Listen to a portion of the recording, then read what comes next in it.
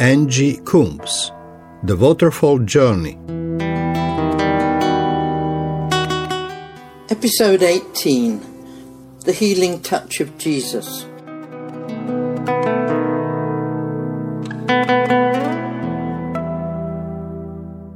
In this episode, we're going to look at ways of involving and receiving the touch of Jesus into our lives. In this ministry, we talk of taking Jesus there. To involve Jesus in our inner story, as well as our outward walk, is another aspect of discipleship. There are many occasions when taking Jesus there to our inner world brings comfort, healing, or enlightenment. It is open to us all to have a special, safe and personal place where we can go in our spirit to meet with Jesus and to spend time with him. It might be a beach, beside a waterfall, a bedroom, a particular chair. It might be a real place or one you create in your imagination. If the world has never been a safe place for you, this can be especially precious. So in this location that is meaningful, warm and secure, meet Jesus. There, as you converse, you will get to know him well and build a relationship that has depth and significance. It is the work of the Holy Spirit to help us to understand our stories and to implement change.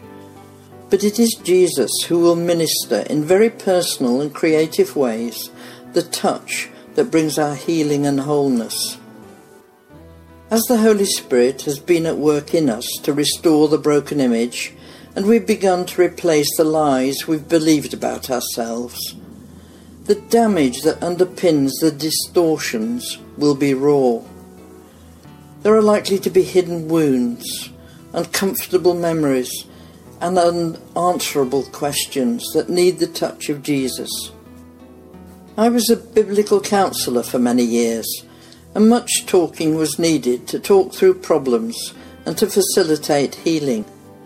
The Holy Spirit was there, but more in the background for guidance. The Waterfall Journey has opened up such a different way. Now it is much more about the individual recognising that it's the Holy Spirit's ministry and working directly with him. Then when all is understood, Jesus can step in with all his creativity and healing touch. The whole thing builds a robust relationship with the living God and creates disciples who have an understanding of the journey to wholeness and holiness. So how do I do that? Take Jesus there. Well, before we deal with the how, let's think about when. Healing is a process, and sometimes we need to learn much before a resolution. Involving Jesus at an early stage in your healing journey allows him to speak directly and intimately to you, to give you the love, comfort, revelation, and the strength you need for the next part of your walk. At the end, his touch heals the root cause, changes life's perspectives, and can bring closure. Indeed, any time you want the wisdom of Jesus spoken into your life, he is available this way. Okay, now the how of taking Jesus there. In a quiet and relaxed setting, go unhurriedly through the stages detailed below, allowing Jesus to bring you healing. I would suggest you journal or record both what Jesus says to you and what he does. So to start, in your imagination, go back to the event, the time and place that concerns you. It may well have been what was in the centre of your spider diagram. Be back there. Be aware of what surrounds you, the sights and sounds and smells. Feel how you felt. Now stand outside the picture, observing yourself in the scene. Jesus is beside you. Pour out your heart to him. Don't hold back, but allow yourself to be brutally honest about the way you think and feel. And Jesus will respond. Listen to what he wants to say to you. Jesus will always act within his character, and he will speak to you. Have a conversation with him. Ask questions. Take time to dwell with him. Absorb the moment. Often, after the talking is done, Jesus will spontaneously take action. Be ready for the creative wonder of the Almighty God to be released into your life. I love doing this with a group because the sharing afterwards of what Jesus did in these moments will regularly take everyone's breath away. The early defining moment of my life was being hospitalised at 22 months with a fractured skull in the days when parents were barred. When I poured out the pain of my heart about this experience and its consequences, Jesus walked over to the cot and picked me up. At once my life's perspective changed. I knew Jesus had been there all the time. I was never alone. I felt his love and my life view transformed. When healing people, Jesus often asked, "What do you want?" You can ask Jesus for what you want him to do for you. Let him remove the burdens you hold inside you, unlock the chains, touch the wounds, mend your broken heart. Jesus is willing. It's why he came. Isaiah 61 and verse 1 to 3 says, "The Spirit of the Sovereign Lord is on me, because the Lord has anointed me to preach good news to the poor. He has sent me to bind up the brokenhearted, to proclaim freedom for the captives and release from darkness for the prisoners, to proclaim the year of the Lord's favour and the day of vengeance for our God, to comfort all who mourn and provide for those who grieve in Zion, to bestow on them a crown of beauty instead of ashes, the oil of gladness instead of mourning, and a garment of praise instead of a spirit of despair." Stand in the waterfall with Jesus. See yourself washed clean and filled there with the living water of the Father's love. Dwell there. Jesus not only heals but gives a crown of beauty, the oil of gladness, a garment of praise. Ask for his specific blessing that comes into your heart and mind for you. You may need to forgive, and you may need to forgive yourself. You can speak this out directly to Jesus. And then thank Jesus for what he's done. When all is understood and the threshold of freedom is a step away, some people experience their most difficult battle.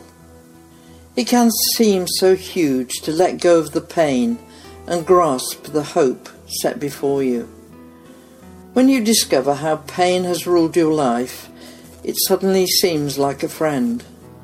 If it's all you've known, you may question what life will be like in the future without it. The unknown is a dangerous place. Does the pain you've suffered give you your identity?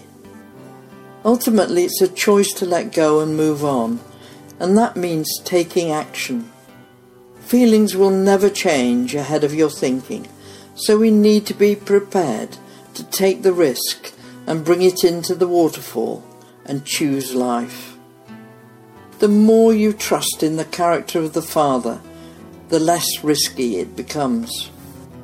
Often a simple physical act can help the process of release by burning a paper or stepping over a line. Resolved pain will still keep coming back unless we decide to move on. One exercise that really helps is to go into your mind and imagine the door that the pain of sin and your past woundedness keeps coming through, and then with Jesus lock it and give him the key.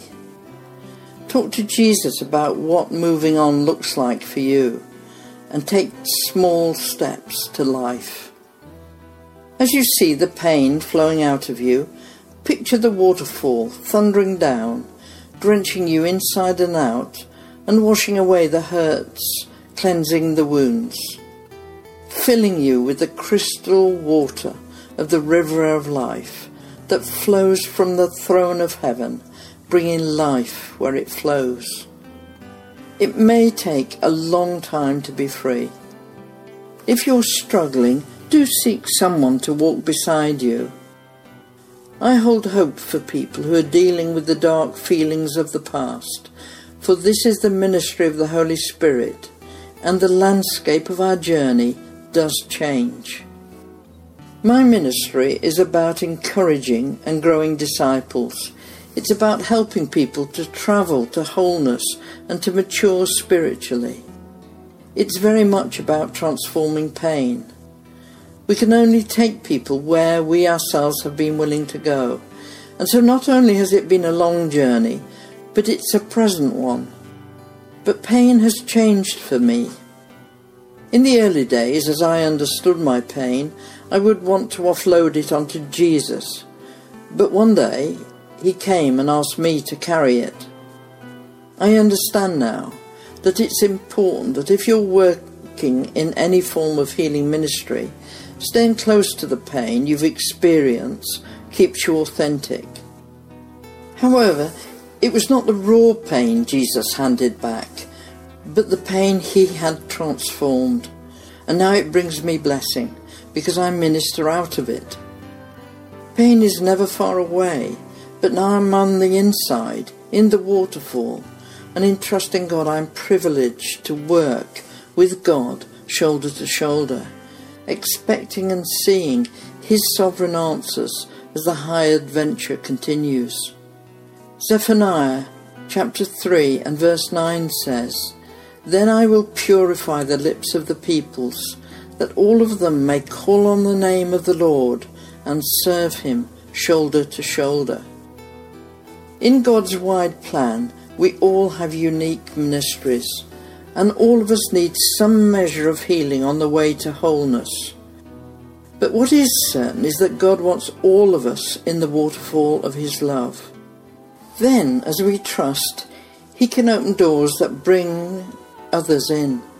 The tears you've shed will not be wasted, but will be treasured in God's economy, and will be part of your gifting that brings fruit for the kingdom as you comfort others with the comfort that you have received.